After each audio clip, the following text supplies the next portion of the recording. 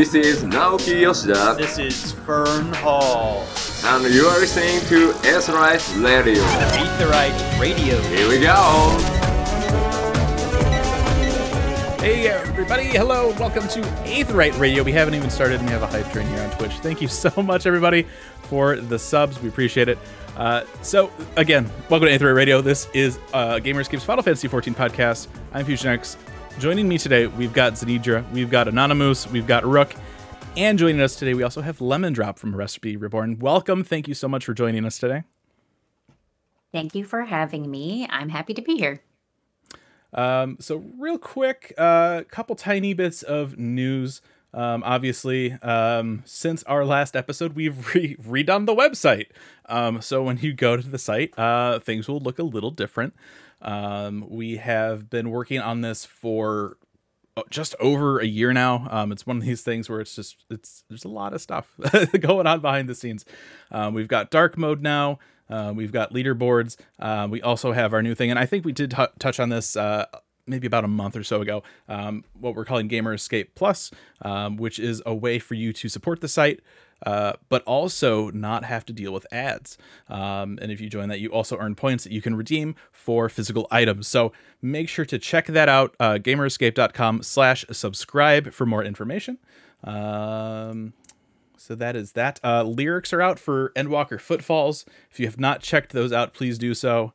It's super hype. The music video is out now for Endwalker. The vinyl is out. Can you find all of the Easter eggs? The EP is out now for Endwalker and Endwalker Footfalls. It is great. Soken made a silly tweet. Like, it's great. Everything is like full hype swing now. So make sure to check all of that out if you haven't seen it yet. And I think that's really the bulk of the news for this week. So, yeah, we're just going to get into it. Let's talk about food. So, this week, we planned this originally. We were going to do this last week, and then the date on the cookbook kind of got ninja'd back. We're like, oh, I guess no one will have it for last week, so we'll move it. Now we'll talk about it because we have it. So, Final Fantasy XIV, the ultimate Final Fantasy XIV cookbook, which is backwards on my camera. Thank you so much for flipping the camera, Discord. It is now dang, out. I didn't bring my copy. Everybody else has. I don't have So- I don't have a sticker. How come you guys have a sticker? You don't have a sticker? You don't have a backwards officially licensed? Okay, just pretend you're holding this one. There you go. I'll hold this one. Thank you. can hold Yeah. this one. I'm actually hanging out with Lemon Drop today. Your so cams I'm right are next to each other. Lemon. So if you just reach your hand over a little bit, Zan, go the other way, and we'll just pretend this is your hand. You're like, hey, look. Just hold this. There you go. Yeah, it's kind of funny. So I actually ordered the GameStop version, and then GameStop sent me the shipping email and was like, hey, so you'll have it Monday. And I was like, oh, okay. So we did some behind the scenes things, and I got a couple recipes from some people, and then I'm like, but you know what? I might want a copy if we're going to talk about this today, if I need to like reference something. So I actually overnighted this from Amazon. It was sitting in front did of the you? door this morning. Yeah. I got lucky. It wasn't even an option until yesterday. So I got real lucky. So I used that Good for you. this morning, made some of the honey muffins. My first time baking ever. So that was interesting. The kitchen is a mess now. Amazing. So- Ever at all? Ever. You'd never been First baking clear. I don't cook. First time bonus. You are talking to a person that has, and I'm being honest here, I have ruined Easy Mac. Oh, Easy is You have in to the come- name. Let's be honest. Easy Mac comes ruined. That's not food. No.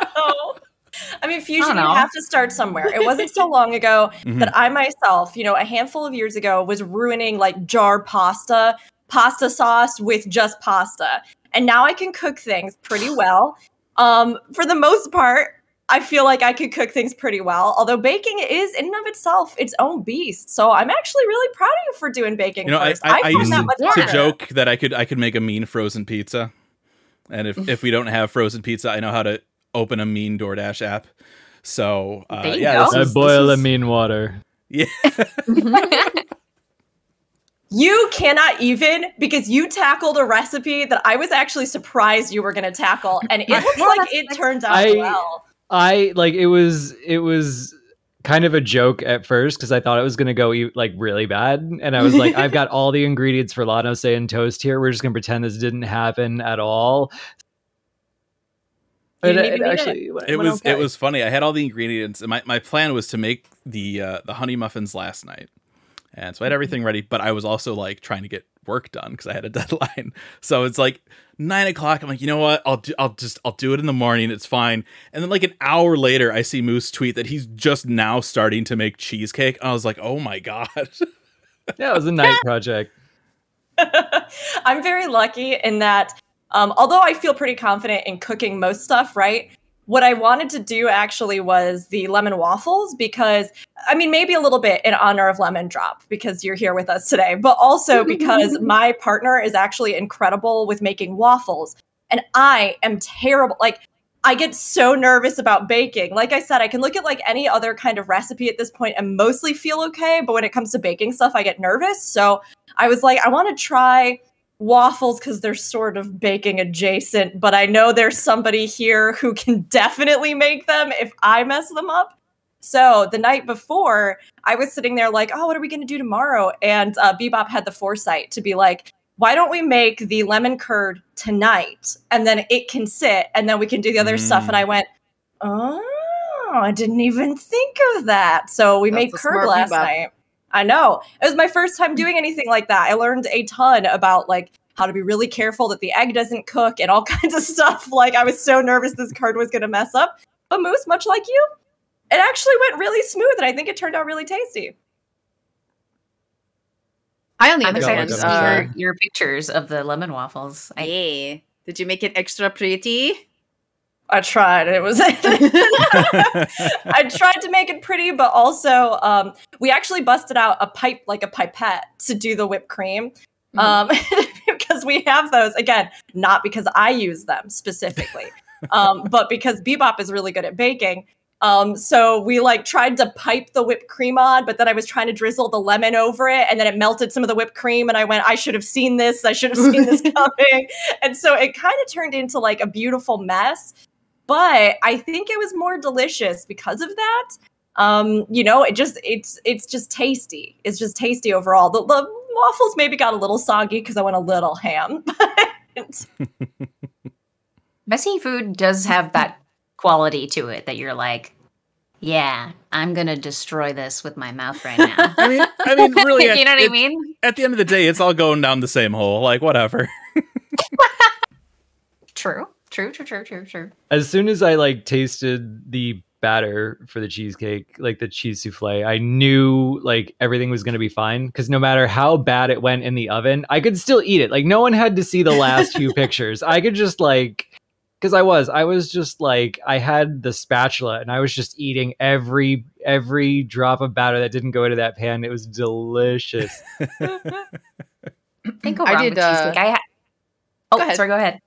Oh no, I was just gonna say that I was, as mentioned in chat, I tried to make a cheese souffle on stream not too long ago, but it was during a time period when my oven was broken, and so I was using a small convection, like a countertop convection oven, and it really didn't work out, which is funny because I've actually made that style of cheesecake before in the current oven that I have, which at the time was broken, and it turned out fine. So, sometimes it works and sometimes it doesn't, and maybe you're just naturally good at baking, so good for you. It's a tough one, the souffle style cheesecake. I was so close. Like there were a couple of times that I'm like, this is the part I'm worried about, and I kind of skated through it okay, and I'm like, cool, I've got enough experience now where I think I could replicate this. And then kind of right at the finish line, I was a little too anxious to check on whether water had come through the tinfoil because I had to use 2 sheets. And that led to it cooling a little faster than anticipated. And so it shrunk a little bit. And so it didn't have the full jiggly wonderfulness that it was supposed to. But I think I've learned enough to nail it next time. I think you can feel good about what you've done because you made a souffle and I made dango. Yeah.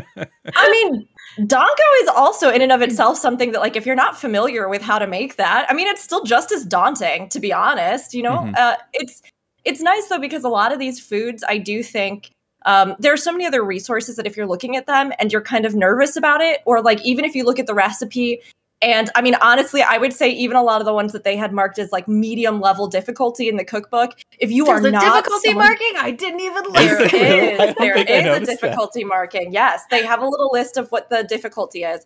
And I would say that like medium up, at least from what I was looking at, would probably be for people who are like familiar with cooking. Like even some of the medium recipes, I was like, I don't know if when I started cooking, I would be able to do that. You know, like, yes, like some of them are easy, some of them aren't. But the great thing is that actually I have to give so much credit to my partner today because my partner just is great at this stuff and knows a lot of resources. But, when we were looking at making the waffles, for example, they went, hey, let's pull up Good Eats. And we watched the episode about making waffles or like, things like that, where if you're looking at a food, you were prepared. I mean, I learned a lot, honestly. And like I said, I feel pretty comfortable with most general cooking recipes now, even if baking is still kind of nerve-wracking to me.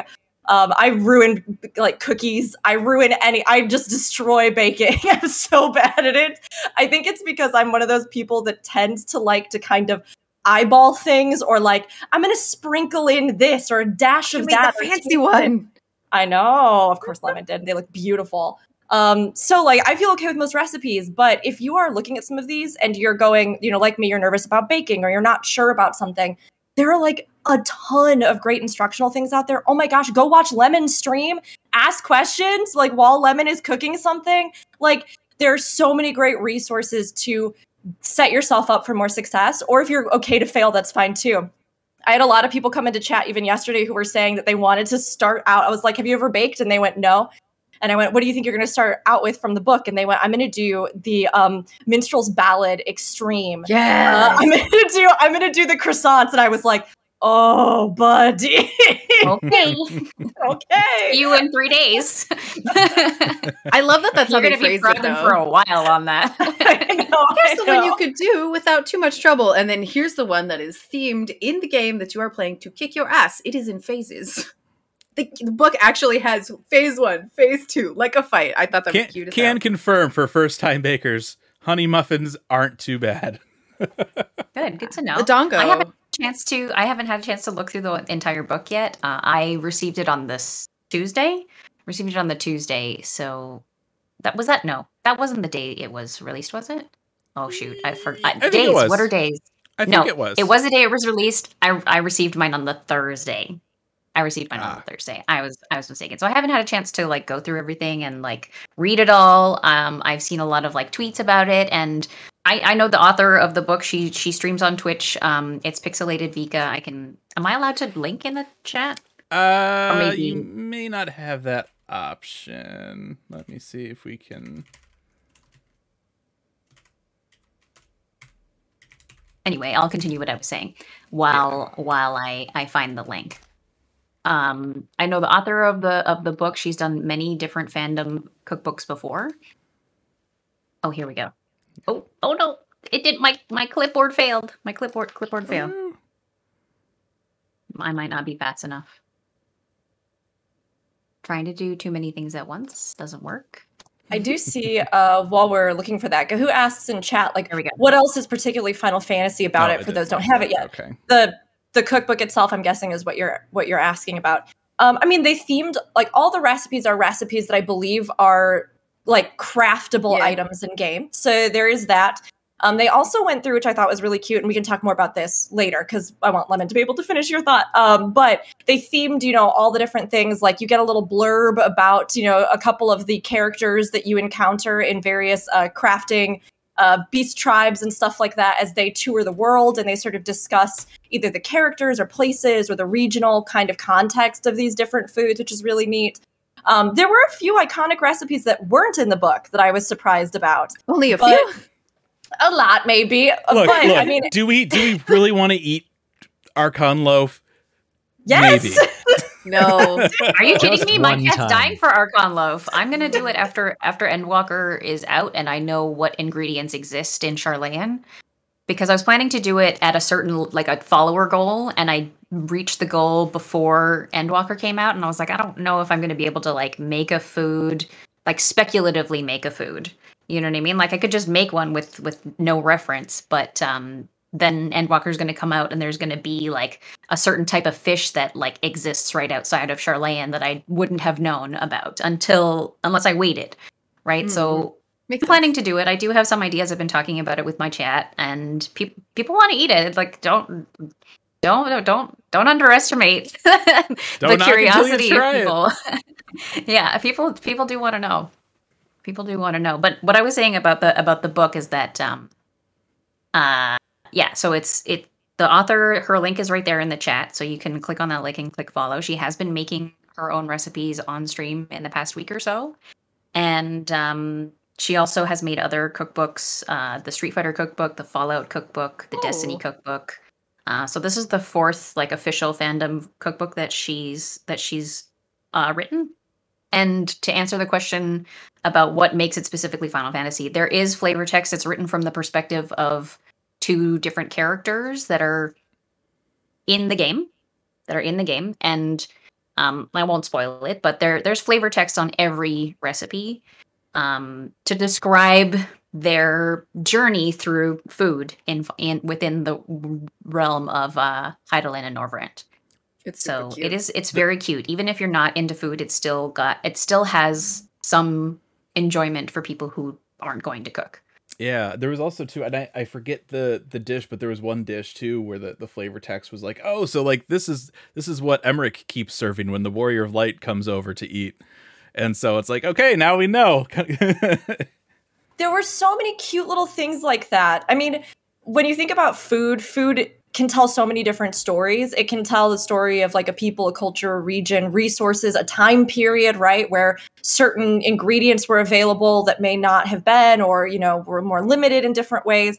It can tell you so much about people and what they particularly love, and or something about their personality as well. Like when you think how many times if you ask somebody like, what's your favorite flavor of X, or, what's your favorite food? It's such a convenient icebreaker because it usually tells us a little bit about somebody and what they enjoy, right? And I think a lot of the recipes have these little tidbits. So I made the lemon waffles, but the other thing that I made was the espresso con panna, which is Y'shtola's apparently drink of choice, particularly when she goes to visit Matoya. She sits and studies and drinks it. And like, even as I was drinking it, I went, this is such a good pick for her. It's a little sweet and very bitter. And I love like the combination, I was like, this is something that I could totally see.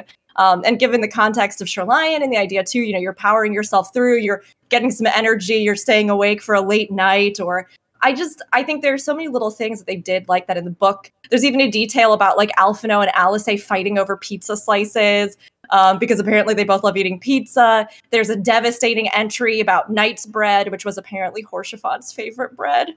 And you can just read that entry if you want to cry aside a little bit.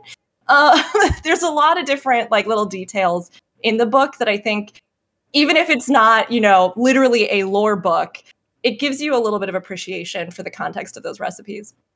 Yeah, it's written from the perspective of being within the universe. It's not outside of the universe commenting on the universe. It's cute that you say Y'shtola's drink fits her. I made also the X potion, which is what I just drank a little bit of. And that's the Urianger entry. And this does feel like Urianger. Like, it's got lavender and honey and citrus and gin. And that seems very Urianger to me. Urianger is my favorite character, and I did look at that. And lavender and honey, I recently bought some bath bombs, some lavender honey bath bombs, and you also said citrus. I am citrus. So it works for me. It's doing a lot. It's doing a lot for me. I had a journey trying to find lavender anything. I already had these bottles in my house. So I was like, I have to make the X potion. That'll be great. I can have the little X potion, and anytime anybody says a bad joke, I can drink some X potion and refill my HP. But so at first I was like, maybe I could just find the lavender syrup already made, because that to me made more sense. Like they would just have lavender syrup somewhere. No. I found dried lavender before I found lavender syrup. So I made the lavender syrup. Good for you. Good for you. Yeah, that's cool that you did that. I mean, I'm surprised, honestly, because it seems like a lot of cocktails and things now have been experimenting more with like lavender flavors.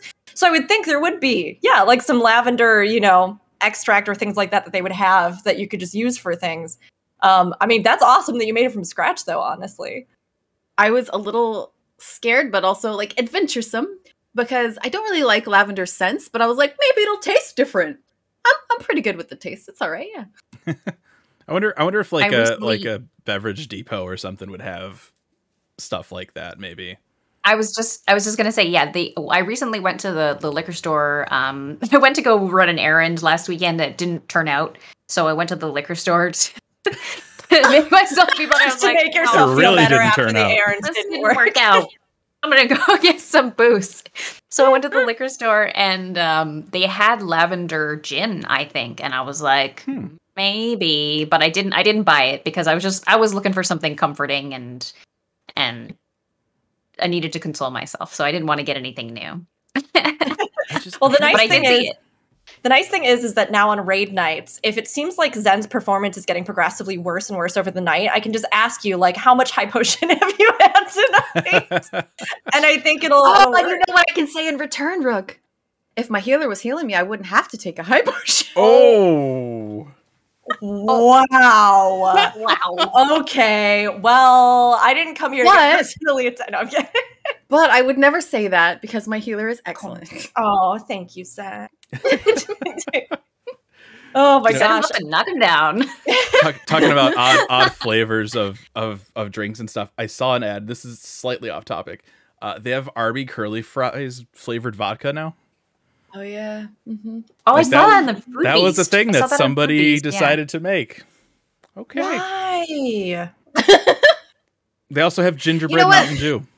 They have already made savory flavored vodkas. They have like chili vodka, things like that. So while I'm not really hype about French fry flavored vodka, I could see where they're coming from. I mean, I I guess do they love curly know. fries. They both Yeah, me relate too. to they both relate to potatoes. Yeah. Kind Mm. of. You said curly fries, and I was like, "Oh yeah, wait, tell me more." And then I was like, "Vodka." Now, I do have a question, and this is something because I know. So, Moose, obviously, you dive and join us a lot of times for our lore episodes, right? So, the lore component of things. And I actually think this is something that I've always loved about the content you do too, Lemon. The fact that even like you were talking about with Sherlion, trying to create flavors or palettes that make use of things that are roughly the equivalent or as close as you can possibly get to what would actually be regional ingredients and or stuff that would be found or is established as being found in the game, right? I'm curious from both of your perspectives, did you feel like the maybe realization of the lore element within this book, the ingredients used, the stuff they substituted, even those like those first couple pages that had the regional blurbs where they were talking a little bit about the food of each region, did you feel like overall that gave you enough to dive into? Do you think maybe it could have been more robust? Were there certain things that stood out? How did you feel about it overall? Who goes first? You can go first. Okay. I think the word I would use kind of is charm. There's a certain attention to detail to it that is very, very charming, where there could have been substitutions that would have been easy, and they didn't take them. And there could have been things that, because it would have lowered kind of the quality and the experience and made it maybe a little less faithful to the game. So I appreciate that, like, what's one I could open? Let's say, like, the Crimson Cider. Like, it's really going to make you go get loquats and pink peppercorns. And so it's like, there's an attention to detail to it that's very, very charming. And it's, if not literally lore accurate to the game, it is at least tried to keep the same spirit where it can and the same feel where it can. The Crimson Cider actually has an Alamegan version and a Doman version, I like that. which I thought was really cool. So I think, like, even where it's not like literal stressing about the content of the text in the game, where you have to use all the ingredients from the synth, even when it's not doing that, I think it's going out of its way to feel right and be in the most important part, being in the right headspace. I also really liked how in certain recipes they use other recipes. So like when you Yes. make Lenotian toast, they refer to walnut bread. Walnut bread, yeah. I recently did that on stream with my own version of that, and yeah, it's fun to do that. I actually made like 3 or 4. I had several streams. Like I had a stream where I made the walnut bread, and then I made basically every recipe that used it. And it's fun to do that because number one, I'm a food nerd and I don't like to waste. So I was really excited to, continuously use the bread over multiple days and put it into other recipes and see how it fits within different cuisines, because Lenotian toast and the Bismarck sandwich, they both use it, and those are both Lenotian foods. But it's also in the Alpine breakfast, which is an Ishgardian food, and it's also in the gourmet lunch, which off the top of my head I can't remember if there's a region associated to that. But it's interesting to see it pop up in different places to see how things are shared. Different ingredients are shared across different types of cuisine, because that's parallel to real life. It's real. It's realistic, and it makes the world and the universe seem more immersive and believable because it parallels real life.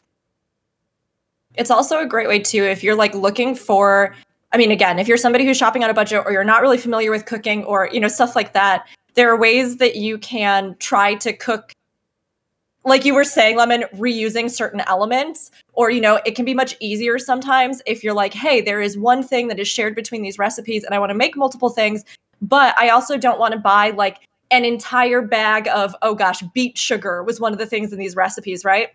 It was like beet sugar. And I was like, oh, well, I'm curious about trying that, because we like to try different, substitutes or different things. But I was like, are there other things that I can make that would make use of this, so that it's not like I've bought this bag and then I just, made one recipe and then I'm like, okay. So when I was looking at those, I went like, oh, hey, well, there's this whipped cream that you can make in both of these. Or like you were saying, there's this bread that you can make in both of these. So that you're kind of like, you're getting to experiment with more stuff that's in the book. But I think it also can be a little bit more like economical for you, or even just energy-wise economical for you, if you don't really know if you can handle prepping and preparing 5 different things within the span of like 5 days.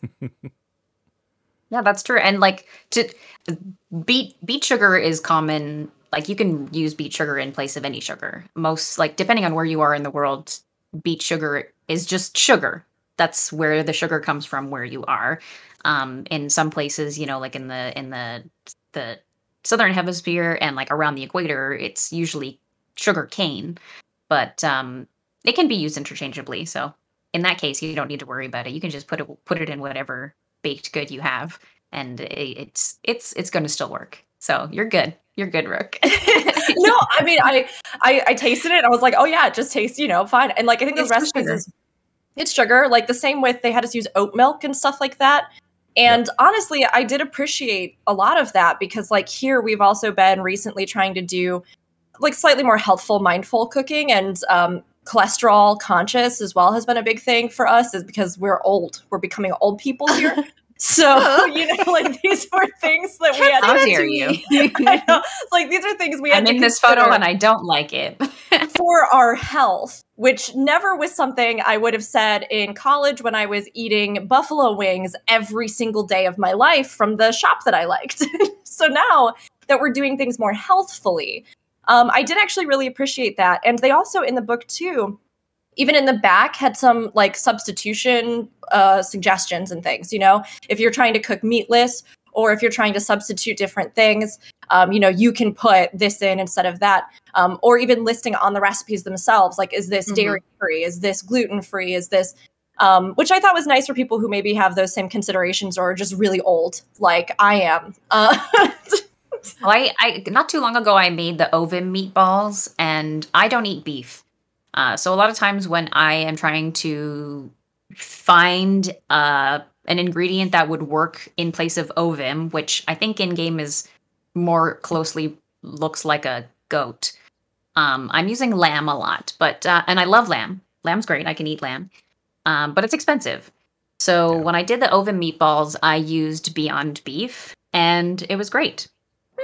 It was amazing. It turned out fine. And the texture was good. The flavor was good. And I didn't have Beyond Beef is a little bit more expensive than just buying ground beef, but it's less expensive than buying lamb.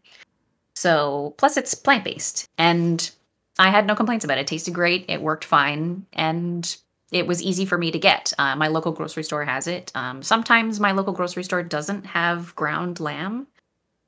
But I've said this many times. My local grocery store is a budget place, so if I need to buy ground lamb, I have to go a little bit further out of my way. But if I want to just walk and find something easy, Beyond Beef is a great option. And for things like moussaka, which is in the game, or jamel moussaka, or like shepherd's pie, I think uses antelopes, which is a little confusing. Why is it called shepherd's pie if it has antelopes in it? But that's a different conversation.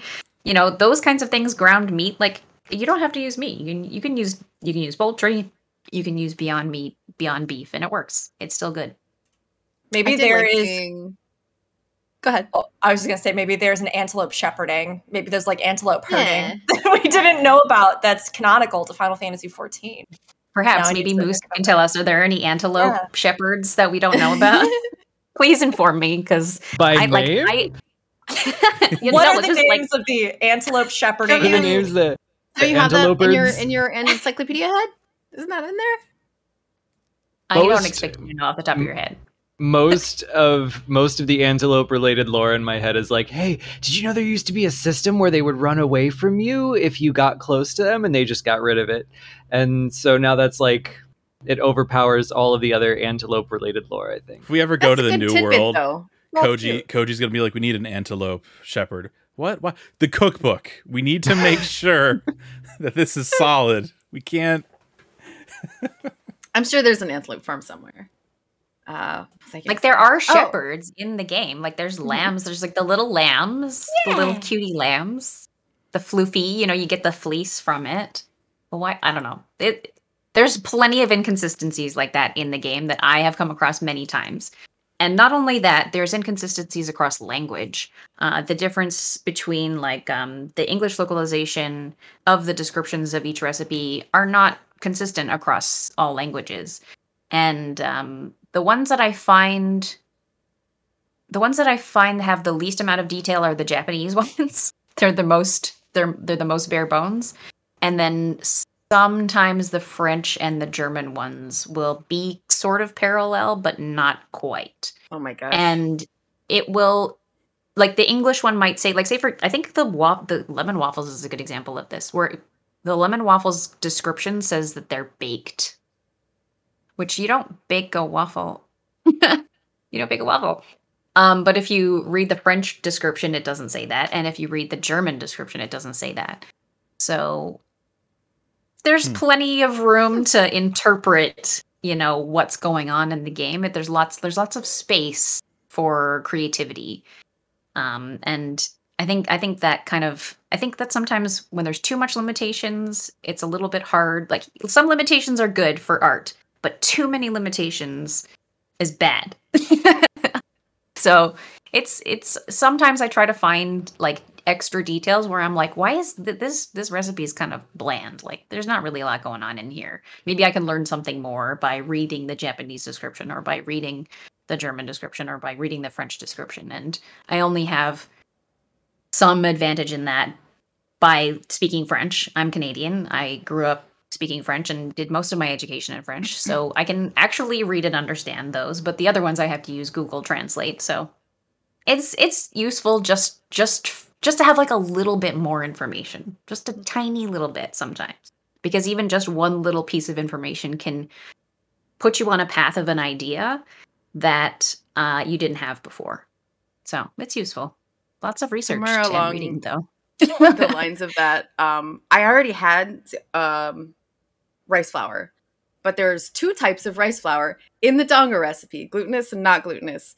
And they don't list them as glutinous and not glutinous. They list them as like Shiramata and Joshinko or something like that. Yeah, Shiro Tak. I'm gonna look it up. Shiro Taka. Shiro Matak. I don't know. Hakuna Matata. Hakuna Matata. I forget. I know. I've tried to find it. I can't remember. Okay, what it's called right now. Joshinki and Shiratamako. There you go. One of which I think the first one is non-glutinous and the second is glutinous. And I had a bag of rice flour that had a Korean label on it. So I had to figure out if that one was the glutinous or not glutinous. And then I, at the store, was like, okay, I know both the Japanese and Korean labels for glutinous. None of these look like that. There was one bag that had French translation on it, and I was like, that word is glutinous. So it was a language. It was a language journey to find both kinds. First to find which one I had, and then to figure out which the one I needed was. Right. They do also have, at the start of the book, for anybody who might be curious, like a breakdown list of different ingredients, particularly the ones that I think come from like Japanese recipes usually, where it kind of gives you a description of what they are or where they might be.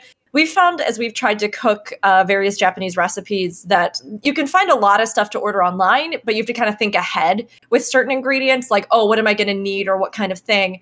And then if you have like local shops, like it depends on the place, but like by us, we have a huge place called Mitsuwa, which has like, it's a massive kind of mini mall almost.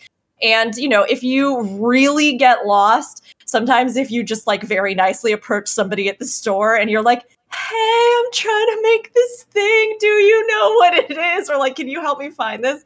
They will sometimes like actually like go help you or like point out different things or even suggest things that, they themselves think might work. So like, don't be too daunted. I think it's one of those things where sometimes we do want to try and cook a lot of different recipes from a lot of different places. And where you are, it might be harder or easier, but there are a lot of ways that you can get those ingredients to your home now if you need them or want them for different things. And yes, and people who can help you figure it out too. If you're looking at it and you're not like Zen and you're not able to put together like that's the French word and like 20 years ago, I would have been screwed. I Googled most of that stuff, right? Zen making her dongin with the flowers of the world. I have so many different flowers. Yeah, it was mostly the Korean. I have a small grasp of Japanese, and French has some of the same letters and the same arrangements, so I'm kind of able to go, yeah, that's what that word probably is. Yeah, that's fair. I have the exact same struggle as you to finding those rice flours. Like where I am, I'm in Toronto, which is a very multicultural city with many different restaurants and availability for ingredients. Unfortunately, Japanese ingredients is not one of the ones that we have a lot of. There are many Asian markets that cover many different types of cuisines, but very few Japanese ones. There's a small handful in the downtown area, which is where I am. There's a small handful, and there's a couple new ones actually that I haven't been to yet. So finding specifically those two different kinds of rice flour is not possible for me in person. But also because I'm in Canada, it's not possible for me to order them online either, unless I'm ordering them directly from Japan, which is very expensive. So that's a struggle for me sometimes. And the thing is that there's a certain confidence that you get over time with learning how to cook. I'm a culinary arts student. I've been in school since 2019. So I've made a lot of things. I've spent a lot of time substituting things and trying to see what works and what doesn't.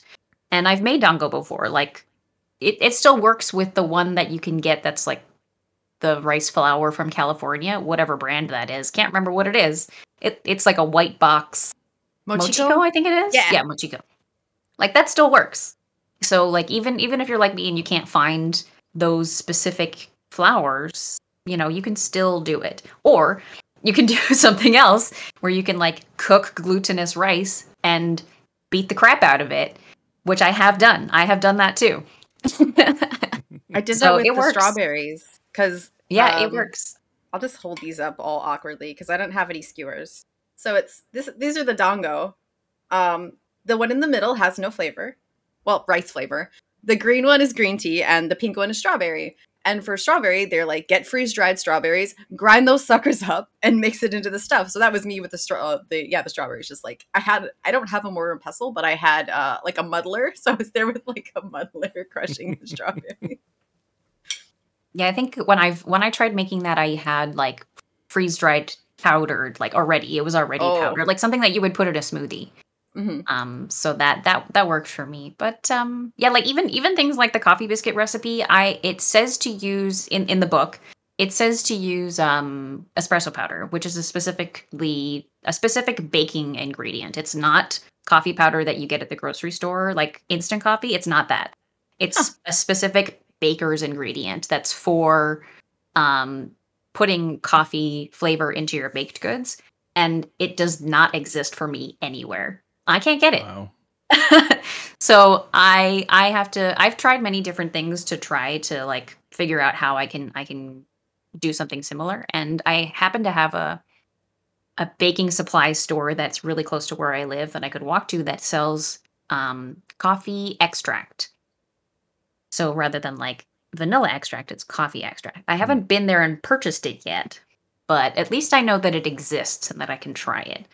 So, there's going to be lots of different people who are seeing this book and might see something, like somebody like me who's in Canada who can't find things that exist in this book. You can still do it. You just have to be a little bit tenacious. You need to meld tenacity and and then you can, pop a brave and go. It's I'm just, using many it's just different, like in game. systems Sometimes now. you need to make the ingredients for the one dish on the side and then use those. And, Yes. you can, yeah. And I will say, we talked about this earlier, and Moose, I really liked the point that you brought up about how I do think they included a wide range. She included a wide range of different ingredients in this, right? Where I do think, and I see this with other gaming cookbooks, where it is almost like, and I think even chat was mentioning this, it's almost like, oh, here's kind of the vague veneer of the setting of the thing, like World of Right. Warcraft. And then it's just sort of like, but we're going to make this as dumb as possible so that anybody who, can read this can do it. And we're going to substitute whatever, just sort of like mass produce stuff that we can. And I think on one hand, that's very good because it does, in many ways, I think, make it more accessible to a lot of people. And we've got to be honest, while many of us are excellent gamers or crafters and gatherers in game, many of us also are not great at it IRL. And many of the people, like, it took me many years of trial and error, like I said, to get to the point where I could cook stuff. But it amazes me how many times I hear people say, like, especially in the gaming community, I don't cook, I never cook, I can't cook. And it's really about empowering yourself, right? It really is about learning step by step. And so some of these books will, I think, kind of appeal to like the lowest common denominator in a sense, where they try to make it as accessible as possible, which is not a bad thing inherently. But I was excited to see that in things like the 14 cookbook, I think there were some slightly more challenging ingredients used, some interesting things. I mean, even in these lemon waffles that we made, it was suggested that we use a vanilla bean and that you scrape out the seeds in the vanilla bean. And that seems like such a tiny thing. You know what I mean? Like, you'd be like, oh, yeah, sure, whatever. But I turned and looked at Bebop and I was like, I have never done that. I was like, I almost always use vanilla extract for things. And as I've admitted several times, I'm not usually very good at baking, nor do I try it very often. And most savory dishes I cook don't require that I use vanilla bean. So I was just like, this is actually really novel and really interesting to me. But as I went online, it turns out vanilla beans are they're really expensive. Yeah, they are. I almost got really spicy there. They're just stupid Of all the expensive. things to make you almost drop the F-bomb, vanilla beans was not on my list. Yeah. Sorry. They are very expensive. So what I would say is that, like, knowing what I know about a lot of the gaming community, which may be that you may not have a lot of excess money. Many of us may be trying to cook in bulk. We may be balancing life and work balance and MMO balance, which is a whole other thing. Just like Lemon was saying, don't be afraid to try to substitute or look up different recipes that are kind of the same thing and see like, oh, they didn't use vanilla bean or they didn't use this thing. Can I maybe do roughly the same?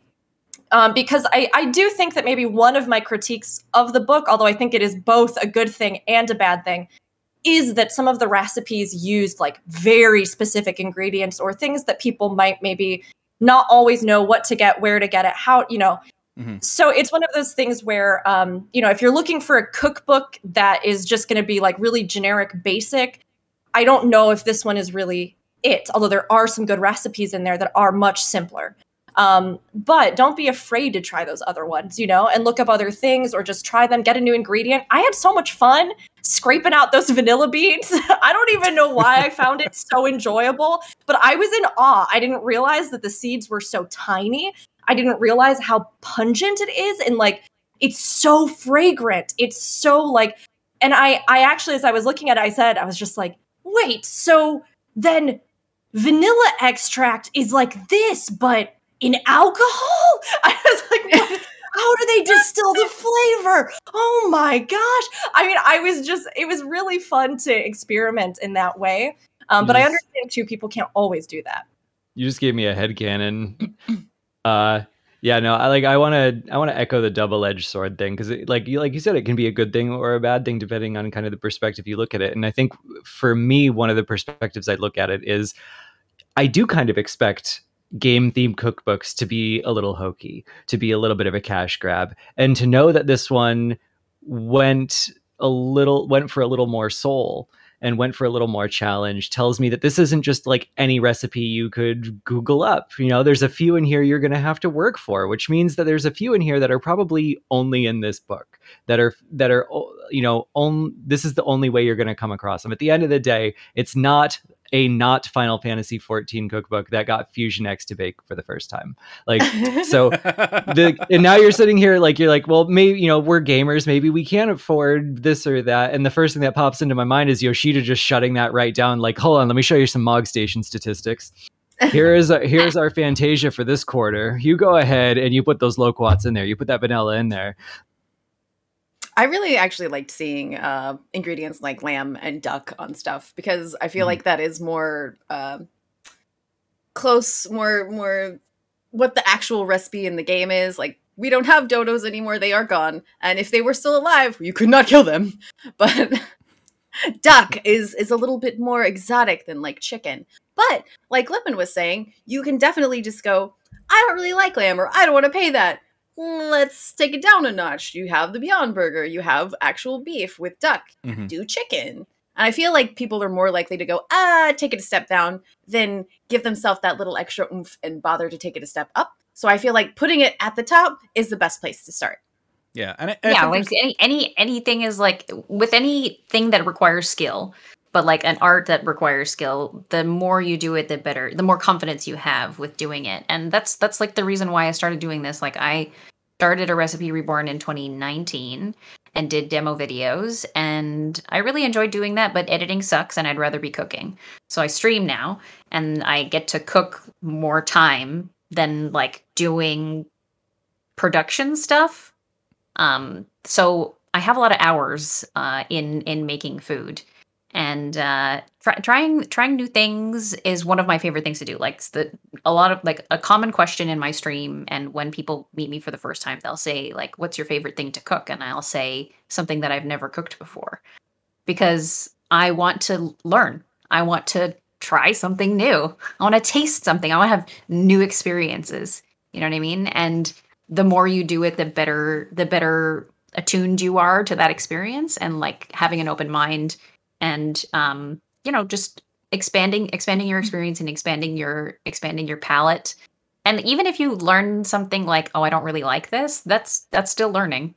That's still learning. Yeah. What were you saying? I'm sorry, I talked over you there, Fusion. I was saying, yeah, it's that, as you become more comfortable with it, right, you'll get more of a feel for like, okay, if I don't want to spend, a bunch of money on this ingredient, I can kind of substitute things in. But that does take a little bit of comfort and stuff and getting into it.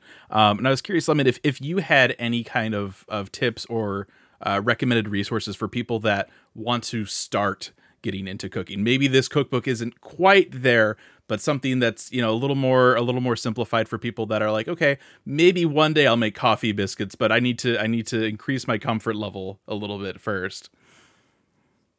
Yeah, I definitely have lots of tips for people who want to try to get into cooking. A lot of what I make on stream is at or beyond my level of cooking, which is probably advanced for most people.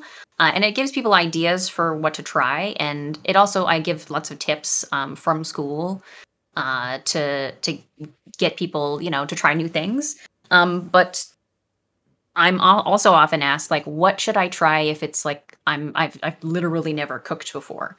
And the answer to those questions, I like the very first lesson of Culinary 101, like the first class I took, Culinary Arts 1, is cold food. So you make like a bean salad. So do something that's gonna get you to be comfortable with your knife, because you're gonna be using a knife a lot. So like how to process an onion, how to process a bell pepper, those kinds of things. And once you're comfortable with your knife, then the next lesson is building flavors with stocks and soups and extracting flavors from meat and bones or vegetables and fish, and then using those in other recipes. And from there it sort of builds on itself. So really, like, the very first step I would recommend is cold food. So like do sandwiches and like make egg salad. Like you could make the Bismarck from this book. I haven't looked at the recipe, but it's basically egg salad. So like can you go wrong, really? Like I love egg salad. I know some people don't like it, but start with cold food and go from there. And I had a really good conversation the other day in stream about, I think it was Odakota Rose. They asked me what books I recommend or what tools I recommend to get good at cooking. And the number one thing I say about the thing that you need to get good at cooking is to pay attention to your own taste and palate. Eat a food and think about why you like it and make notes. Get a journal and write down what it is you like about it and what you don't like about it. And then maybe try to make it. And if it doesn't work, there's always next time.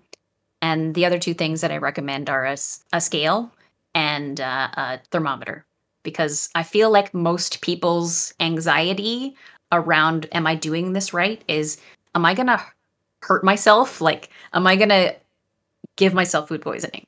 Is it done? Is like a question that comes up a lot. Like, is it going to be done? And am I going to hurt myself or other people with this food? Get a thermometer and temp your food. You can completely remove that unknown very easily by getting a thermometer.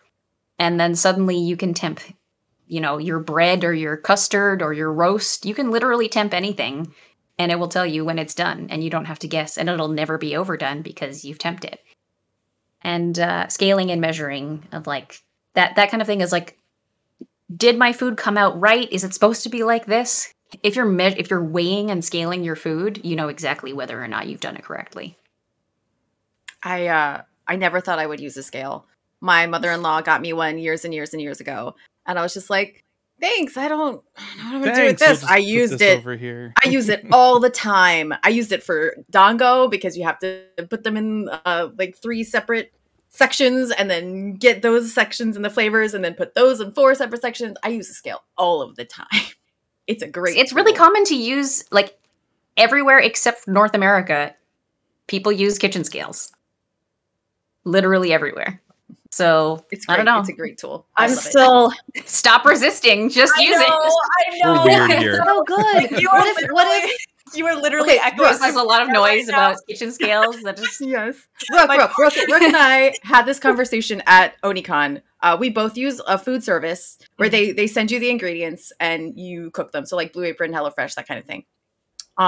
Sometimes something leaks and it's like, use half of blah. And you're like, well, I was supposed to have this much. So that weighs this much. And then you just weigh it on the scale. You don't have to worry about the fact that you don't have the full amount you have and you're supposed to find half of that. You just weigh it. It's fine. No. See, this might actually be the source of why I'm so uncomfortable and unsure of baking, because we have a scale and every time I go about it, my partner stands there lingering in the doorway like, are you using the scale? And I'm like, no!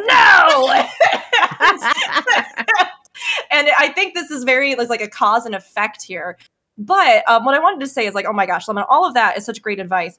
I tell people this story a lot because sometimes like you like literally do have to just break it down into the absolute foundations.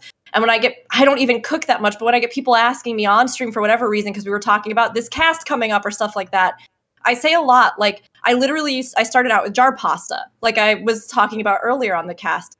And I went, At the time, it was like what I had the money for, and also it was what I had the effort for. I just didn't have the spoons to do much else. So I started just heating up the pasta sauce and then putting it over the pasta that I was making in a pot. And then as time went on, I started looking at the ingredient list on the pasta sauce. What's in there? And then I went, oh, well, if onions are on sale, and this says that it has like onion powder in it or something, I'll get an onion, and then I'll chop the onion up. And then I'll put the onion in a pan, and then I'll cook it, I guess, and see how that goes. And then I'll put the sauce in on it, and then I'll mix it together. And then suddenly you're cooking. Suddenly, I know. you're like, wait a minute, this sauce tricked me. Exactly, the sauce tricked me into cooking, and it's like. Over time, I started to realize, it sounds very silly, but I did, Italian pasta sauce. And then I love curry. So I started getting jar curry. And as I was looking at it, like, these are not the pinnacles of that form of cooking by any means. But as I looked at the ingredients, I started to realize if I'm making this kind of red sauce, I know if I have dried basil, I can put basil in it. I know that it has garlic in it. So I can even mince garlic and put it in. I know that it has these flavor profiles. And before long, like you said, I made that jump to where I went, I want to try to make this myself from scratch. And I started with like really basic beginner recipes. And then I moved on because I wanted something more authentic. I wanted something that came from different regions that were specific, that used interesting flavors. So then I started researching more about it. And it's one of those things where I think people assume you either have to be an expert at it, or there's no way you could ever do it ever. You're just not that kind of person, But yeah, that comes up pretty often in for me, like, this is not an insult on anybody who calls somebody talented, but a lot of people call me talented. And like, I didn't come out the womb cooking, all right? I learned and I spent time and money, and like, I go to school and I do it. Like, I use my hands and I make the food. It's a skill. It's an art. So like, I know that people are using the word talent in like a more colloquial way, and I don't feel bad about it or anything like that. But when you subconsciously say like, oh, that person is an artist and they're talented, it's sort of, it tells on you that your attitude towards it is that they have something that you can't have, but you can. Literally anybody can cook. As long as you're physically able, you can cook. Anybody can learn how to cook. It's what made us human. So just try. I'm just like imagining a baby being born now, and the baby just comes out and it's like, who wants fajitas? Boom. Like, Yeah. I had a question for you, Lemon. I honestly, I truly hope that future cookbooks you could have a hand in, because I have been so like, oh my gosh, watching everything from your early YouTube videos to now these streams, the gorgeous photos and like staging of the dishes that you've been doing, which I know has to take a lot of effort and work in and of itself, right? It really is fantastic to see how you've realized a lot of these foods. I was curious if you have a recipe that you've adapted from the game, either that didn't make its way into the cookbook, or, could easily have been one of the ones that was in there that you really enjoyed, or you felt like this is something that, I don't know, connected me to some element of the game, or that I really got to do something unique or fun with, that in a way you were like, I really love these dishes, and I think they were something that you would want other people to try and make, or that, if there were a future adaptation of this book, you'd want to put in there? Well, the answer to the question, like the first question about what's like my favorite thing favorite recipe that I developed, because I haven't done it since 2020. 2020, what a weird way to say that year. 2020. I haven't done it since 2020 because I stopped doing YouTube around the time of COVID, for reasons that I won't get into, but there are reasons. But before that, I did Skybuilder Stew, and I based it, and there is a Skybuilder Stew in the official cookbook. And I haven't looked at it. I haven't tried it. I've only had this for like 2 days. So I've only tried one recipe, just to clarify. I've only tried one recipe. It's really good. I'm eating it over here. It's the creamy salmon pasta. Oh my God.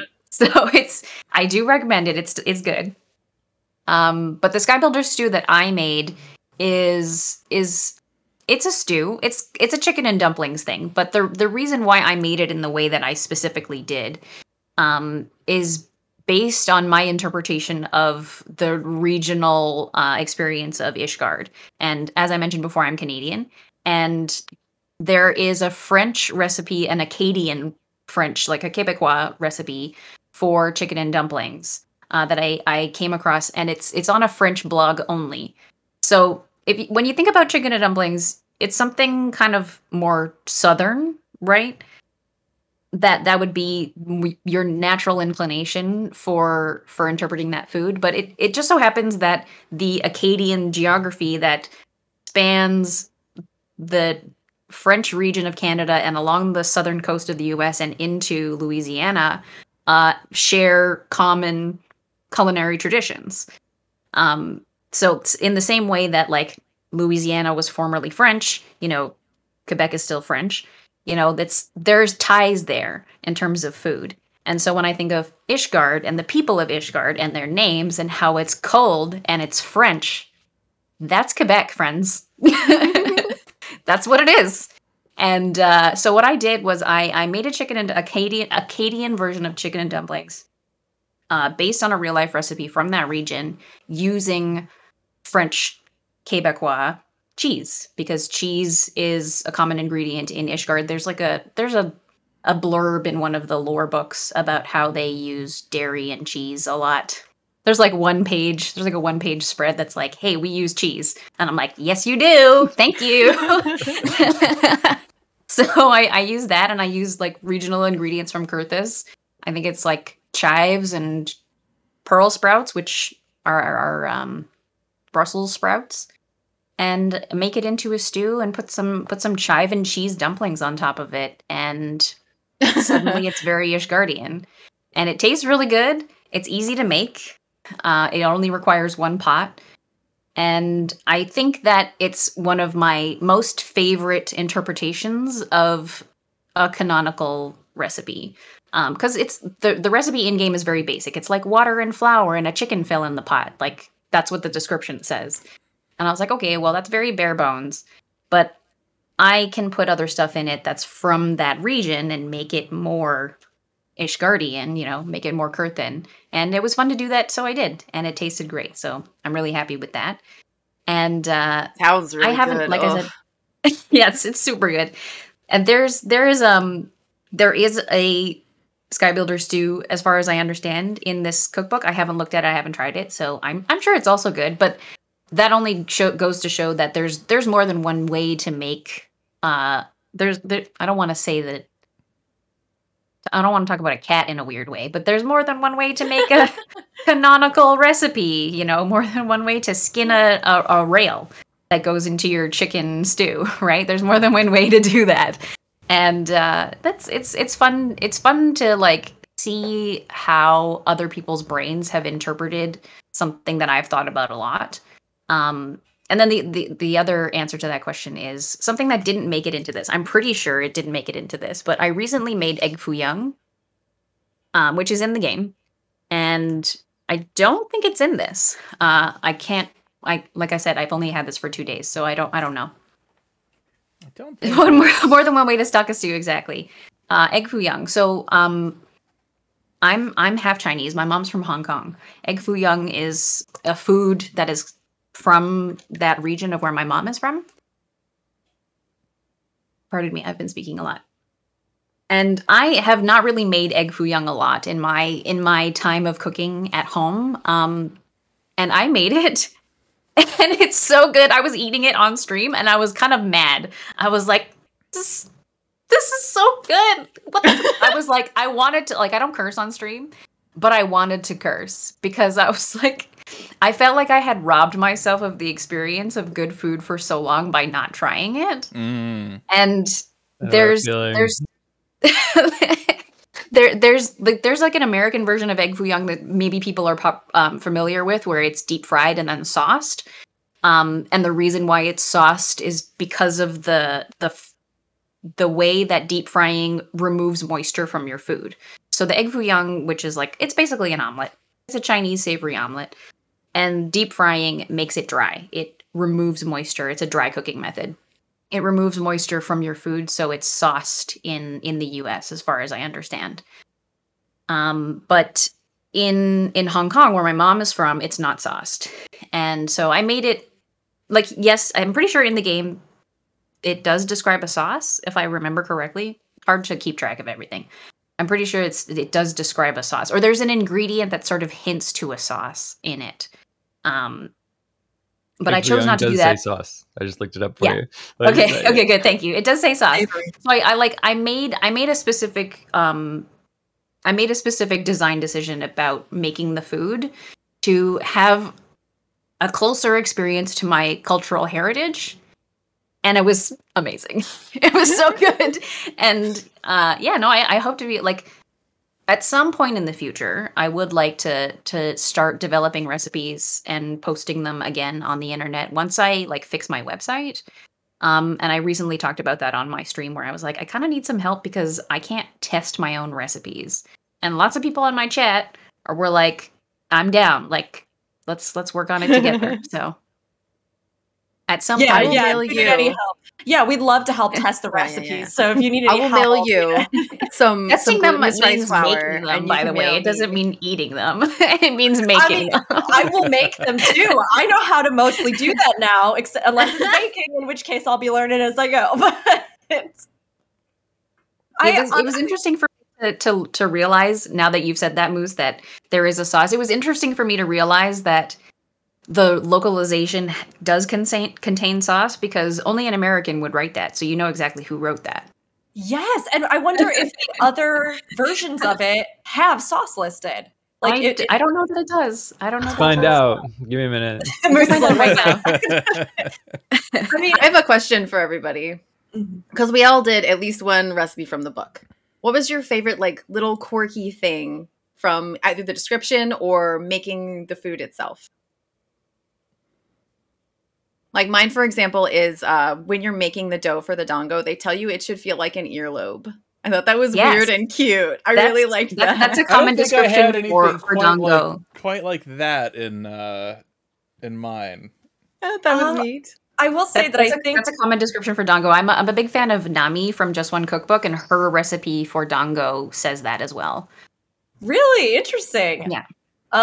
This one isn't so quirky, but I did find it really informative. So in the portion where we were making for the lemon waffles, the lemon curd, I was really worried, like I mentioned earlier, about us overcooking it. And I, like, while I was working through thermometer.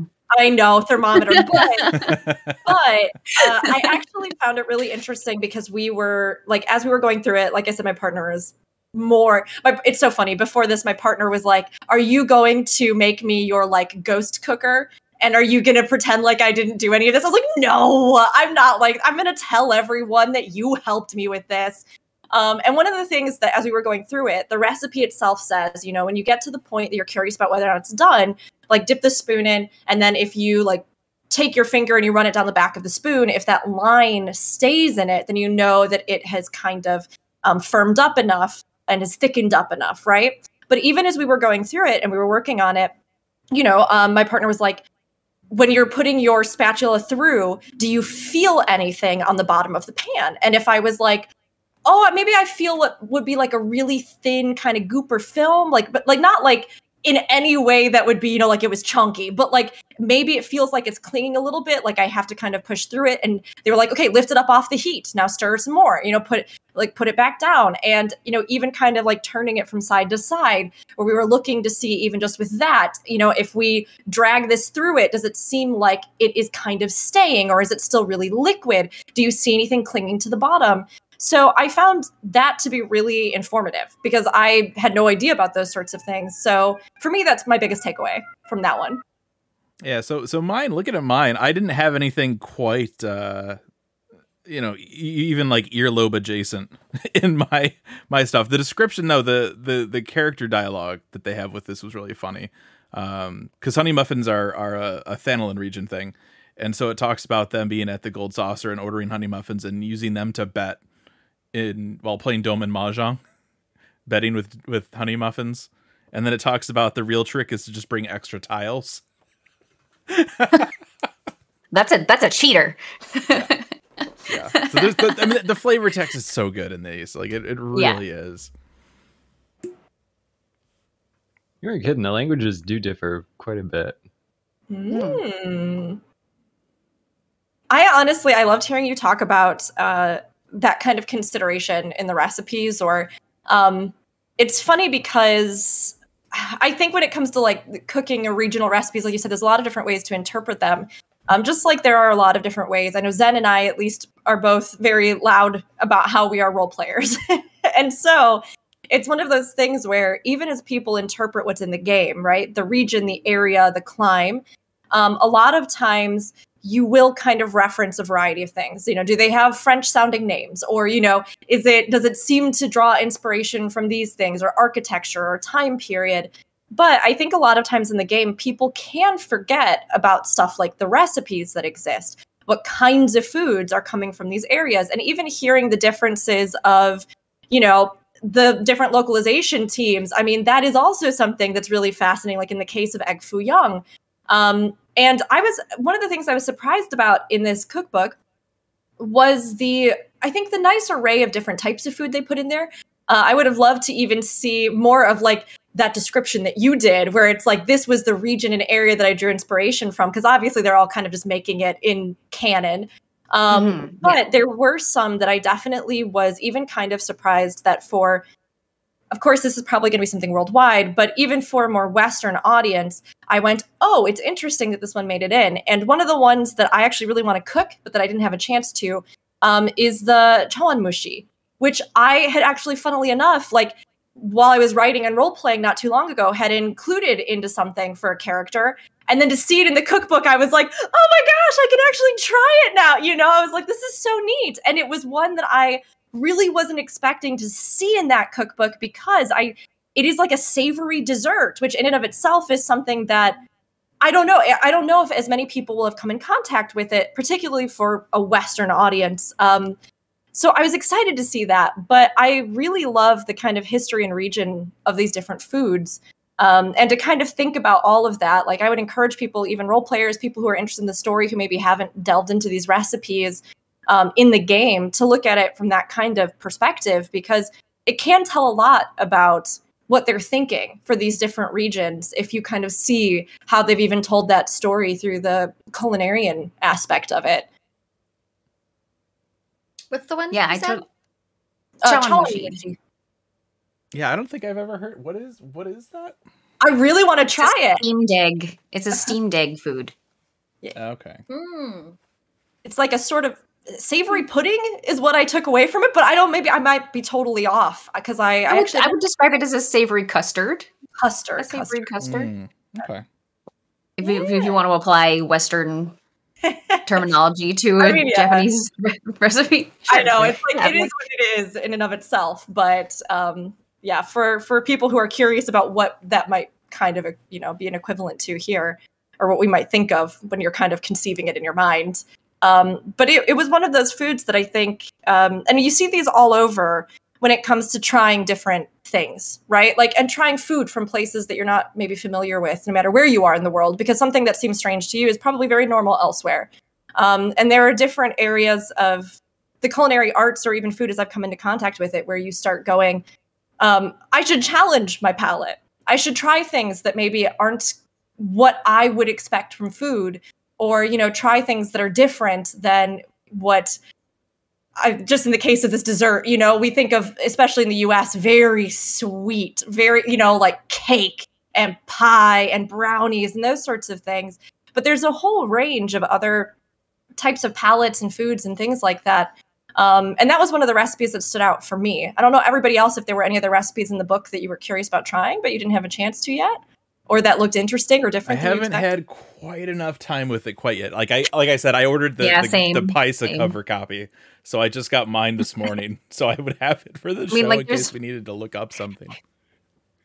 I did approximately 50 episodes on YouTube. It was like a year of weekly, and I've had I'm approaching around 80 or 90 streams now. So in terms of the number of Final Fantasy XIV foods I've made, like not every stream I do is Final Fantasy 14 food, because I do my homework on stream as well for culinary school. I just finished 6 weeks of Indian cooking class, and I'm 1 week into Korean cooking class right now.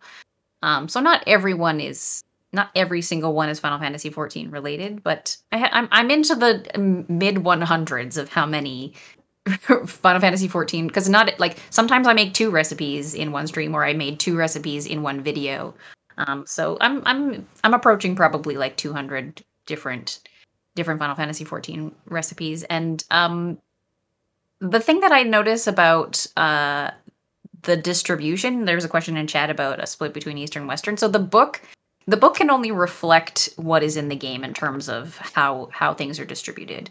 And my interpretation of how the recipes in the game are distributed is that there's quite a lot of, Western inspired dishes and Japanese inspired dishes, with like a small handful of not in those 2 categories. So I would love to speak about the future. I would love to see more regions, more overlapping. I would like to see more overlapping of food, and I like what we were talking about earlier about how there's overlap between Alamegan and Doman food. I would like to see more of that, because I think that there is a lot of. I hear sometimes in the food and drink category, and not just my channel, but in the category in general, people feel very rigid about food tradition and what is not a food. And to a certain extent, doing fictional food sort of puts a little bit of space between me and that nonsense. But one of the like the best things about it is that I get to like decenter my own personal food experience and interpret other food authentically. Like, I don't mean like the food authentically, but I can authentically myself. I can insert myself into the mindset of somebody else who is familiar with that food. And I don't have to always think of a food in relation to how it is familiar or not familiar to me. It's just a food from the game. And I've played the game for 7 years. So like, you know what I mean? Like it strips away that like, oh, that food is, I hate this word. It's foreign or exotic. Those terms, when they're a little bit of a yikes. Because those foods aren't foreign to like millions and billions of people. So, like those, like if we were talking about like Doman food or like Alamegan food or like food from Hingashi, like somebody from Eorzea is going to interpret that food differently in terms of their experience. So it's interesting as a person who's like sort of like inserting my own brain into the game by like experiencing the food and the culture. I can sort of like I can just take that level of bias away. Like it doesn't go away completely, but I can at least sort of like transcend it and experience something without the bias, as little bias as possible. I think that's such a brilliant point, honestly, because you're right. I mean, so many times we consider things, and like you said, I mean, and I think like, especially, I don't want to generalize, but particularly I know many people who grew up in smaller, especially kind of Midwestern. I don't want to, this is where I'm from, right? But like you grow up in like a smaller Midwestern community or places like that, where the idea or concept of being outside of where you are, right? Outside of the US, outside of the experience of whatever you've had, can be very daunting and strange to people, to the point where you get, yes, this idea of this concept of like our food and foreign food, or things like that, where there are these separations, where you're right, we are all living everywhere simultaneously at all times. We exist, cultures, people, civilizations, it's not like anywhere, and the developments that they have had are any different than anywhere else in this world, right? They are all different traditions, and they are all things that have come about from humanity. And it's very fascinating to me that within the context of something like a game, we've talked a lot in the past about how a game can facilitate many levels of things, and especially in MMO, everything from self-discovery, being able to realize yourself through an avatar. We discussed a lot of interesting things about that with the LGBT episode and all kinds of things. But to also create an actual experience that is almost lived in going to places that are maybe unfamiliar horizons in a sense, right? Whereas like in real life, traveling, is something that people may or may not be able to do regardless of pandemic. But in a game, you have been there. You have traveled. You have lived those regions. You have been in those places. And it's amazing to me how that can create a bond where suddenly people get a cookbook like this, right? And it's not like, oh, I'm trying to cook something from this totally unfamiliar place, unbeknownst to me. It's like, it's from Eorzea, or it's from Doma, or it's from... And it's it gives you a place to hang up, to suspend your disbelief a moment. To like, the game is just like, oh, like, this isn't like Japanese food. It's food from Hingashi, or it's not Chinese food. It's Doman food, or it's not Vietnamese food or Southeast Asian food. It's Naksha food. Pronunciation. You just it gives you a spot on the wall to pin the preconceived notions that you have about a certain culture or food tradition, and just be like, okay, I'm just gonna ignore that for a minute. Like, obviously don't like disrespect. Like, no disrespect at all. But if it can give you a place where it can if it can put you in a mindset where you can be more open-minded, then I think that's positive. Of course. And it's like, we shouldn't draw those distinctions anyway. You know what I mean? It's one of those things where I think there is something really to be said about the power of games and or learning through that. And trying different things and just broadening your own horizons real in the world. Like, I think that's so important. But I had not really contemplated, especially in regards to food or the power of cookbooks like this, how that can be, I think, a stepping stone for people to take something that may not be a part of their lived experience, but to give them a tie to it in a way that would make them excited about it, or like get them engaged with new palettes, flavors, regions, areas. It's definitely worth looking into and researching the origins of a lot of these different foods, looking up a ton of different recipes. And even like you were saying, I mean, even some of the hybrid stuff that comes out, or like there's so much interesting fusion cooking and histories of that. I was even just watching a fascinating retrospective on like Chinese American cooking recently. There's so much stuff that talks about like these traditions, where they came from, the origins. It's really, really fantastic to see it in game. And I hope with Thavnair we do maybe get Thavnair, Sharlayan, and even, Mediterranean cooking. We already have a lot of stuff in Thavnair that seems to draw from various regions of India. Like, it'd be so great to see the full range of different things in the game, recipe-wise, continue to expand too. I'm looking forward to that. I'm hoping that they will expand to different countries, like inspiration from different countries IRL. Not because I'm tired of seeing, Western and Japanese food, just because, like, other countries have good food too. Hello? You know what I mean? Like, show us something new. Show us something new. And like, I'm looking forward to it. I don't have any expectations. I don't have any theories about like what's going to happen. I'm just going to take it as it comes and see what happens. But earlier you asked a question about what was a detail that I really liked about the recipe that I worked on, or that I made from the book. And the recipe that I made from the book is the creamy salmon pasta, which it's a roux thickened sauce. So like you mix fat and flour together and use that to thicken cream. And it has a lot. It's kind of I was gonna say chicken. It's kind of a kitchen sink. There's the list of ingredients is very long. It's like 17. It's extremely long. For my particular interpretation of what should be like a really quick pasta dish. You probably don't even really need to like measure things out. You could probably just grate your cheese directly into the pan, or like zest your lemon directly into the pan. But this recipe is pretty long, and I don't question the like decision of the recipe writer, of Victoria, in this situation. I don't question it. I just do it and I see what happens. You know what I mean? Like, I'm not really that picky about food outside of like food intolerances that I have. I'm lactose intolerant and I can't digest beef. Out of those things, I will literally eat anything. I'll try anything. I think that's one of the advantages that I have in this in this particular field of study is that I'm very open-minded about what I'm willing to eat. And that has a lot to do with my background and eating Chinese food growing up. But aside from that, the actual detail that I really liked about this recipe is that it doesn't actually contain any salt, like no grains of salt. If you look at the recipe, there's no salt in the list. And I wasn't thinking about that when I was making it because I was streaming and talking to people and saying nonsense, as I normally am at the time when I'm streaming. Ugh.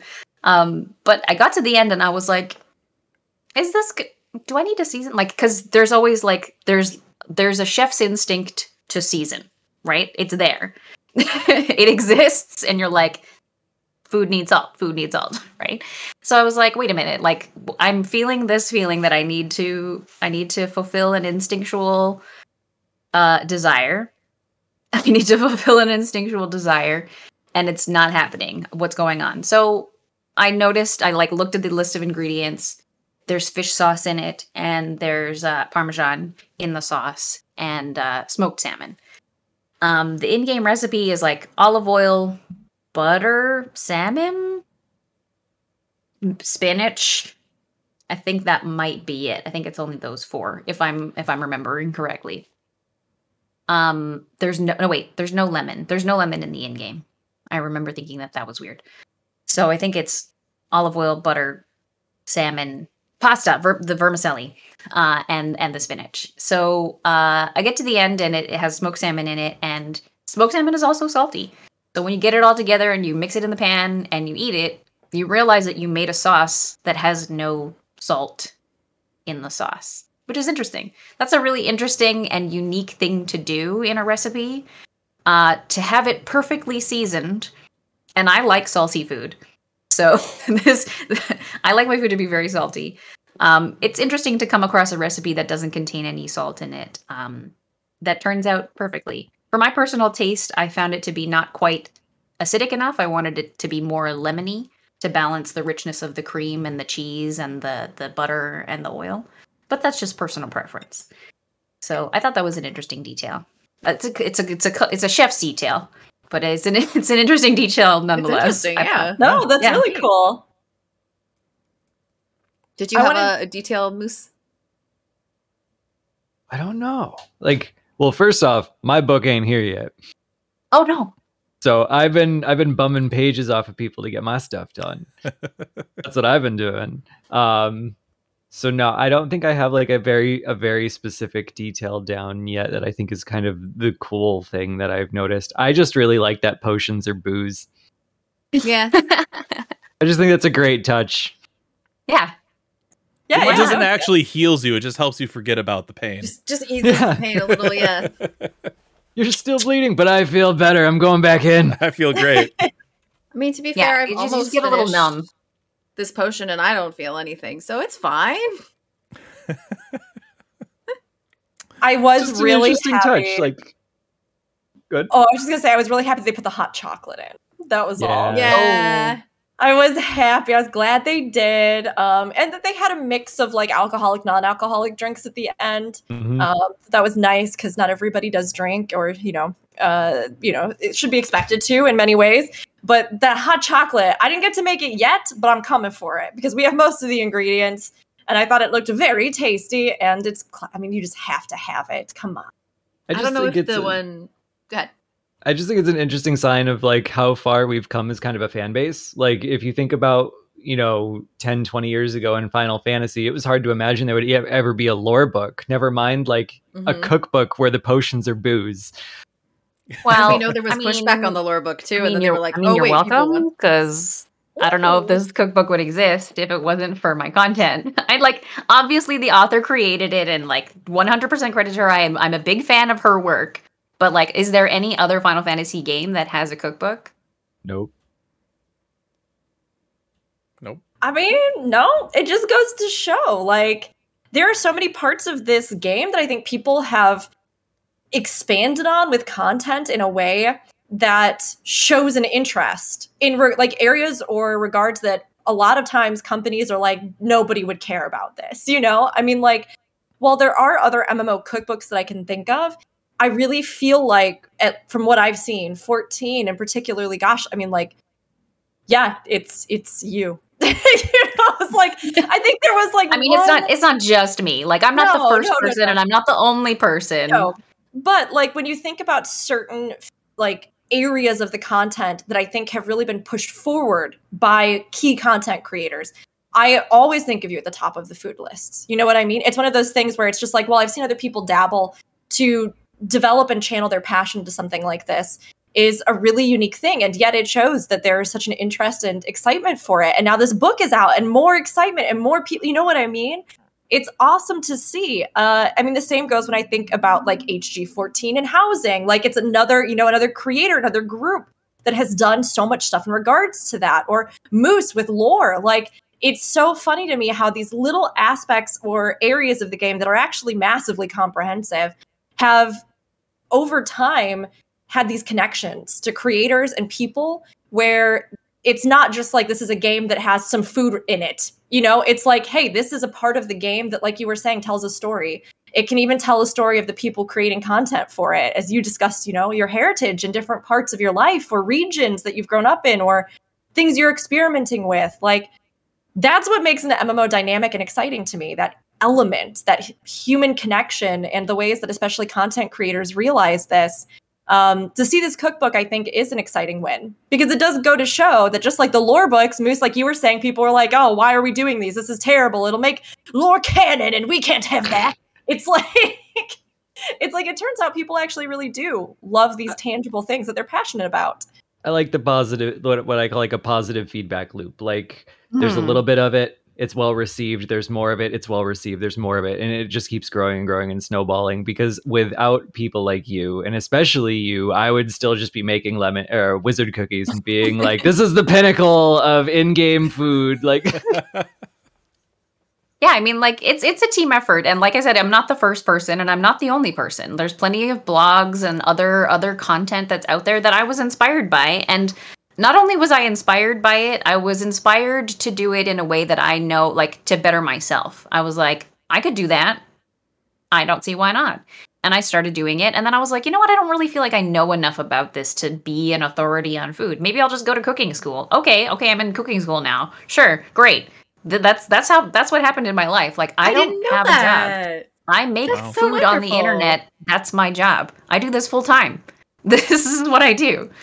So, like, I'm in school, I make food, I'm on the internet, I make food. That's my job. So, like, it's in a way, like, it's a little bit selfish. Like, I really I have to be honest, I don't really do it for other people. It's more like I wanted to do it to better myself and get to know the game more and, like, understand the culture and just expand my knowledge and my skill. And I was like, I want to do this anyway. I might as well share it because I'm probably going to do it anyway. You know what I mean? And one of the things that, like, I used to be a piano teacher. I've had many jobs in my life, but I used to be a piano teacher. And I took piano lessons for many years. My dad was a pianist. And I used to always say to people that the best way to really solidify your knowledge in something is to teach other people. So that's helping me. You know, people redeem culinary facts in my chat, and I read from my textbook to the chat, and we learn together. So it's again, it's like yet another positive feedback loop where it's like I'm learning, and then I'm teaching other people, and it solidifies my knowledge, and other people get to learn. Like, it just keeps going and going and going. I think I just assumed that you were a culinarian student, and then we're like, well, I have this knowledge, let me put together recipes. But it was the other way around. That's amazing. It was the other way around. I actually always wanted to do it. I wanted to go to baking and pastry art school out of high school, but I was discouraged from doing so. Yoshi P, didn't work out. Follow your dream. Yeah, now you've done encouraged yourself into it, and you're doing amazing. Exactly. So don't let anybody tell you that video games can't improve your life. Because my heart grew 3 sizes just now. There's no room for my lungs anymore. Do you have room for cookies here? Here you go. Oh, I wish we could eat them. Are you kidding me? You're just taunting us now. I since thought I you was held gonna do that plate so up. good. I'm like, I'll make the stuff before the show. I'll eat some. The show won't make me hungry, and I'm like, my tummy is growling. It's like food. Everybody All this says food that it talk. like people new come through in my chat and they're like, "Oh no, I just ate and I'm so hungry." And I'm like, "Rookie mistake. Yeah. When I got You my gotta cookbook, come here ready." yeah, when I got my cookbook, Hey, you we need had to not ask me cooked food. dinner Exactly. yet. See, June, here you go. Have some pasta. There you go. Now, Moose, I have a question for you. I was going to ask you if there was any tidbits of lore in the book that you found interesting, but considering I that have no you idea have yet. exactly, so I'm going to scrap that. That Darn. one's done. The next question is there an area of lore, kind of like cooking in this regard, that you would think would be really interesting to see them explore or engage with in another official capacity, like in a book or some sort of series or... That's tough because it would have been the cooking. Nothing else? No other interesting facet? I put you on the spot, I I think know. it is a little on the spot. And my mind, like, I do process information quickly, so I'm like trying to cobble it together into the answer that I would like provide it for. I think there would be a really interesting market for kind of role playing with the community a little bit, to make a synthesis guide for like real life, because there's so much stuff on Etsy where they could take items from the game and show you how to make kind of trinkets that you could have that were kind of from the game, themed like the game. I think that you could find a way to make like a crafter's manual or something like that. That would actually be fun to do. That would be so fun. Especially like there would be ones for different ages, I imagine, because you know, some would be simple and easy and for kids, and some would be probably a little more expensive, a little That could more be difficult, but- tricky though, because like product marketing to be like, or we could just make them and sell them. Yeah, or you could just make them and sell them. Well, I but feel I agree with you. I think there would be a reason to do that though, right? Because like people resonate with the crafting gathering component for a specific reason. Just like Then Lemon, what- you resonated with the food, you know, like to have something and make it yourself. There are so many people in this community who love to do that, you know, from cosplay to anything else. I could absolutely see a group of people wanting to create things themselves and be like, hey, IRL like crafted, you know? I was gonna say cosplay, and even in the art books with the character designs, where the characters are like this, you know, you can get proportions off of the weapons, off of their clothes and stuff, and you can recreate that. But it would be nice to have patterns, just like straight up. Here's the pattern to sew this. You don't have to figure it out yourself. Can you imagine if they released a series of sewing patterns of like the crafted outfits and people like the would go Scions ham. outfits. Mhm. So they don't need to sell the finished products; they just need to sell you the mats. Yes, Yeah. just give me the pattern. Leave it. I think that would work, and like that's an interesting subject to sort of like expand upon, because when we were talking about when I made this on stream, because this is my second time making this, the creamy salmon pasta, I made it on stream on Wednesday, but I also made it alongside the version that I created for my website. And that specific video I did, just to give a little bit of background on it, I did like a 2-version video where I made it exactly as it is in game and it's bad, and then I made it like the better version. And a lot of people like that format. Obviously, it's like the Binging with Babish format. One of the reasons why, like the main reason why I don't do that is because I don't like wasting food. I think it's ethically wrong to waste food. So, especially now and during the like pandemic time, it was something that I felt very uncomfortable with doing. But the conversation that I had about making the food in 2 different ways, like I'm making this same dish 2 different ways. Like, why are you doing that? Like, I wasn't doing it because I wanted to be like, which one is better? It's to see how someone interprets and creates something from the same source material. And in the chat, we have a few cosplay creators, and one of them commented, they said something, they're like, oh, it's neat that you like, it's really interesting that you can come up with 2 completely different recipes that taste completely different from the same source material. And I was like, yeah, well, it's not that different from what you do when like you make a cosplay from the source material and it looks a certain way, and there might be 10, 20 30 other people doing the same cosplay of the same character, and it's going to be slightly different. That's an almost exact parallel of what I was doing, right? And they were like, oh yeah, that makes sense. That's like, it's interesting to think about those things where you're like, oh hey, we're not so different after all. We're all just making stuff from the game that we love, you know? It's true. It's true. And I think that would be very well received. I think if people had a way, because you wouldn't only be able to make clothing and cosplay from those things. You could also make like minis. You could make minis from those too, right? You could make little outfits for little dolls or whatever, like plushies too. Are you okay with Well, I was just thinking how cute it would be if they themed it around how we have like the wind up, minions and stuff, or like the little plush. I was like, oh, that'd be so cute. You if scale you could them up make or your down, own. and suddenly you have a Moogle costume. You know what I mean? Like, Yeah. you can dress up your alpha and like. Yeah. When they were releasing the Pisces with like the cook hat and stuff, I was like, I wonder how well outfits for Pisces would sell on Etsy. I have that. It's right there. Yeah, there he is. They probably you sell good. have to have that, right? Yeah. I was like, the credit card thing. I was like, Yeah. take it. Give me- Here's my money. Chris in chat said if they ever made a cosplay book, they'd have to do it from Tataru's point of view because she's the one who's so. Oh, good that's at such a it. good idea. Oh, that would be so Fantastic. good. That's great. That's such a good idea. Really cute. Unfortunately, God, we that's such a do great need to start wrapping up. Moose is a very popular, highly in-demand person today. So, was there any last thing we wanted to talk about before we do the outros? I think we covered quite a variety of... Overall, Where can I maybe find Moose's thoughts on the lore in the book when you get around to reading it? It's a good question. I will find a way. Okay. I will think find a about way- the best, because otherwise it's going to be just like a tweet stream, just like 500. I'll just go page by page. I mean, I'm just If throwing that's this what out it there, is, then but I'm already you know, following you, so that's fine. you have access to this platform called gamerscape.com, where you could, theoretically Do I write. still you guys haven't thrown me out in my grad school journey? No. You're still here? I haven't posted anything in like 2 years. I think you're still on our team page. Yeah. Well, good. Okay. Well, that may be where you could find that. Oh, okay.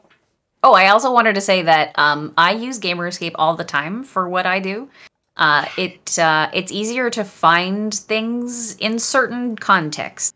Like when I'm doing research, I commonly use Gamerscape. If I'm trying to link to something like the official in-game recipe in my stream, I link to the Eorzea database. Is that what it's called? What's it called? Eorzea That sounds right. database. I link to that, but when I'm doing research, I'm always using Gamerscape. So thank you. Hey, good job, Wiki team. Oh. Nice job, Wiki fam. Oh my gosh. No, I mean, I was just going to say overall, did we have final thoughts on the cookbook? Would you recommend other people to get the cookbook? Do you think it was a good variety? I mean, this was the first time I've baked anything and it didn't come out like absolute ass. So there is hope for all of you out there. I've only tried one recipe, but it's really good. And like I said, even if you don't cook, it still has value to you if you want to read the flavor text in the book. Definitely. Yeah. What I tried was good. And I mean, like I said, there's a big range of stuff and a lot of ways that you can learn, adapt, or, check it out. If you love the game, it's definitely a great way to start getting into it and connect with it in a different way. Yeah, and if you have questions, you can always go to twitch.tv/pixelatedvika, or you can go to my Twitch, which is twitch.tv/arecipereborn. I do have a culinary background. I don't know everything, but if you have questions about like just anything food related, I'm there. I'm ready to answer. All right, let's go ahead. We'll run our outro here. If you want, you can contact me on Twitter, Twitch, YouTube, all that stuff at Raffledurg. Zen, where can they find you? I am at Zenidra_A on Twitter. On Twitch, I am Strawberry Bap. And YouTube, I'm +1 shot. That's the word plus the number 1, the word shot. And I'm actually doing a show tonight around 10 p.m. Eastern. It's an Diablo 2 setting. That's D&D stuff. Moose, where can they find you?